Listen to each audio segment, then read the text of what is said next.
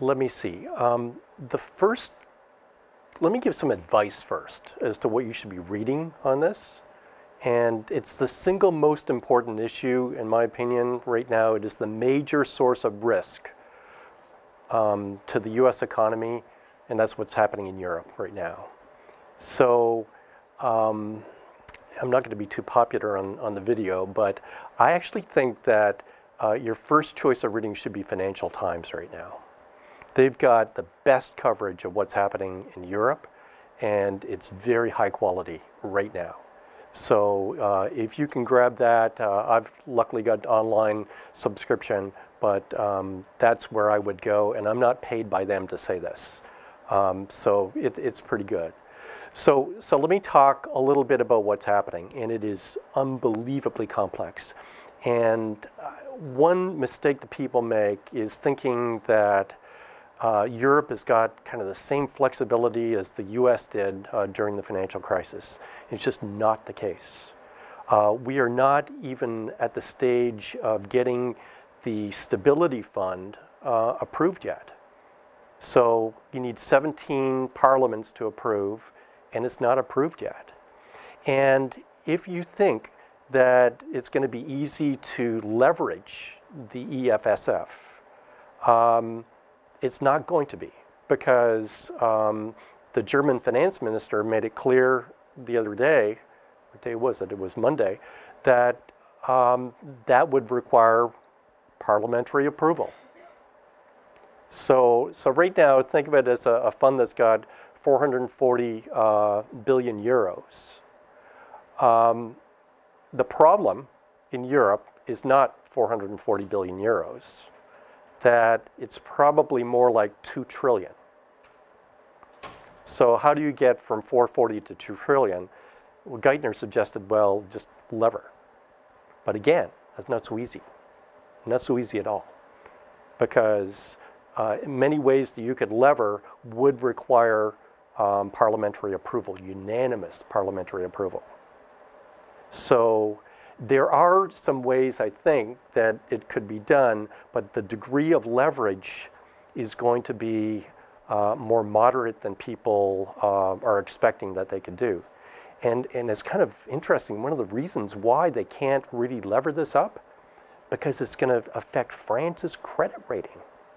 So when you're actually putting the funds into this facility and then levering up, all of a sudden, like right now, France has got 7% fiscal deficit and 90% GDP. It's AAA. It shouldn't be AAA right now.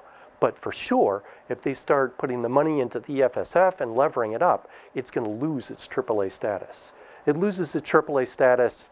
You saw, when it happened to the U.S., some disruption. It's going to be even more disruption in Europe. So you see also this tension between Germany and France with regard to how much the private sector should take in terms of restructuring.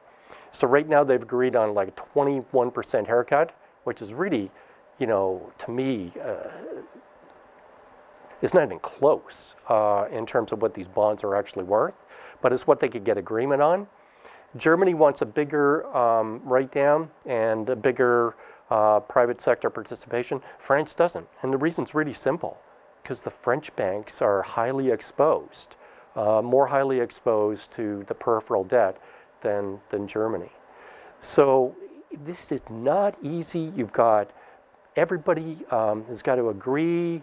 You cannot move quickly on anything. It's taken over a year to put the EFSF together. Now, if you go back in time to when the U.S. Was scrambling to do something, and even that wasn't easy. So Paulson went to Congress with the TARP proposal with the chairman of the Fed side by side. And the original TARP proposal actually was defeated in Congress. But they went back pretty quickly and got approval. And one thing that you can't underestimate the importance of was that they got $700 billion, but they also got flexibility. The original proposal was to use the $700 billion to basically buy the bad assets of the banks. Okay, so to relieve them of the toxic assets. And in the end, they used it for a totally different purpose. They used it to recapitalize. That's not what they told Congress. So they did something different. And they had the flexibility of actually doing that. That's not going to be the case in terms of the EFSF. So they don't have the flexibility. They're slow. This issue has been known for so long, yet they're still fumbling around. It creates huge uncertainty in the market. Yesterday, they said there's going to be another stress test in Europe. Okay, that's good. Because the last one said that they were short in terms of capital needs of 2.5 billion. Okay, and that's a joke. That's not even close. Dexia's in the news in terms of its troubles. Just that one bank alone, the 2.5, doesn't even come close to covering. So 2.5 is not even close. 250 billion euros, not even close. The 440 billion euros in the EFSF is not even close. Okay, so you see you've got problems. So where do I come down on this? And we can complain a lot, but what are we actually going to do here? And basically what I've suggested is that we need to cut off the so-called bailout money going to the countries. It's just not productive. Okay, we need to put Greece into bankruptcy. If you put the money to Greece, basically not enough has happened there in terms of reforms so that even if you eliminated their debt, they're just going to run it up again. So right now it's projected to be maybe 175% of GDP, which is not sustainable. The ECB's been in there buying sovereign debt. And basically all they can do with what they've been doing is to hold the rate, not bring the rate down. So why not go in and cut off the money, put them into default, and then focus the EFSF on funding the systemically important banks that are healthy enough to take the medicine, so to speak. The ones that are basically too far gone, they should just be restructured. We've got basically 91 systemically important banks in Europe. Probably that's too many. So I don't like this idea of going and bailing out everybody. I've never liked that. I was very critical when the 2008-2009 crisis was going on of this attitude, everybody should be bailed out. That's not the way it works in business. You take a reckless risk, then you should, basically risk involves getting high returns, and sometimes it involves taking a loss. And you're in this business, you need to be prepared to go out of business if things don't turn out. The last thing I'll say is kind of the announcement yesterday about what the ECB is doing. So people looking for the ECB to reduce the interest rate. It's 1.5%. To me, there's not a lot of difference between 1.5% and 1% or even 0.5%. That's not really going to solve any problem. It's not going to affect the rates on the sovereign debt. It's not really going to do that much.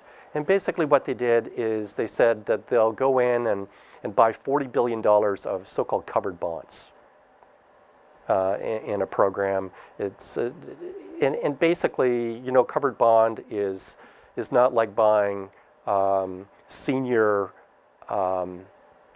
debt that has basically no collateral. The covered debt actually attaches some collateral to it. So they're actually taking some of this debt. The problem is, if they buy this off the banks, what are the banks going to do with it? And this has been an issue in the past. So the ECB buys some of the covered bonds, right? And then the banks take the money, and they get a great interest rate, right, from the ECB. What do? It's buy some high yield, some sovereign debt. So we need to be sure that they're not going to do that to make the spread, the so-called spread. And they figure, well, it doesn't matter, we'll be bailed out.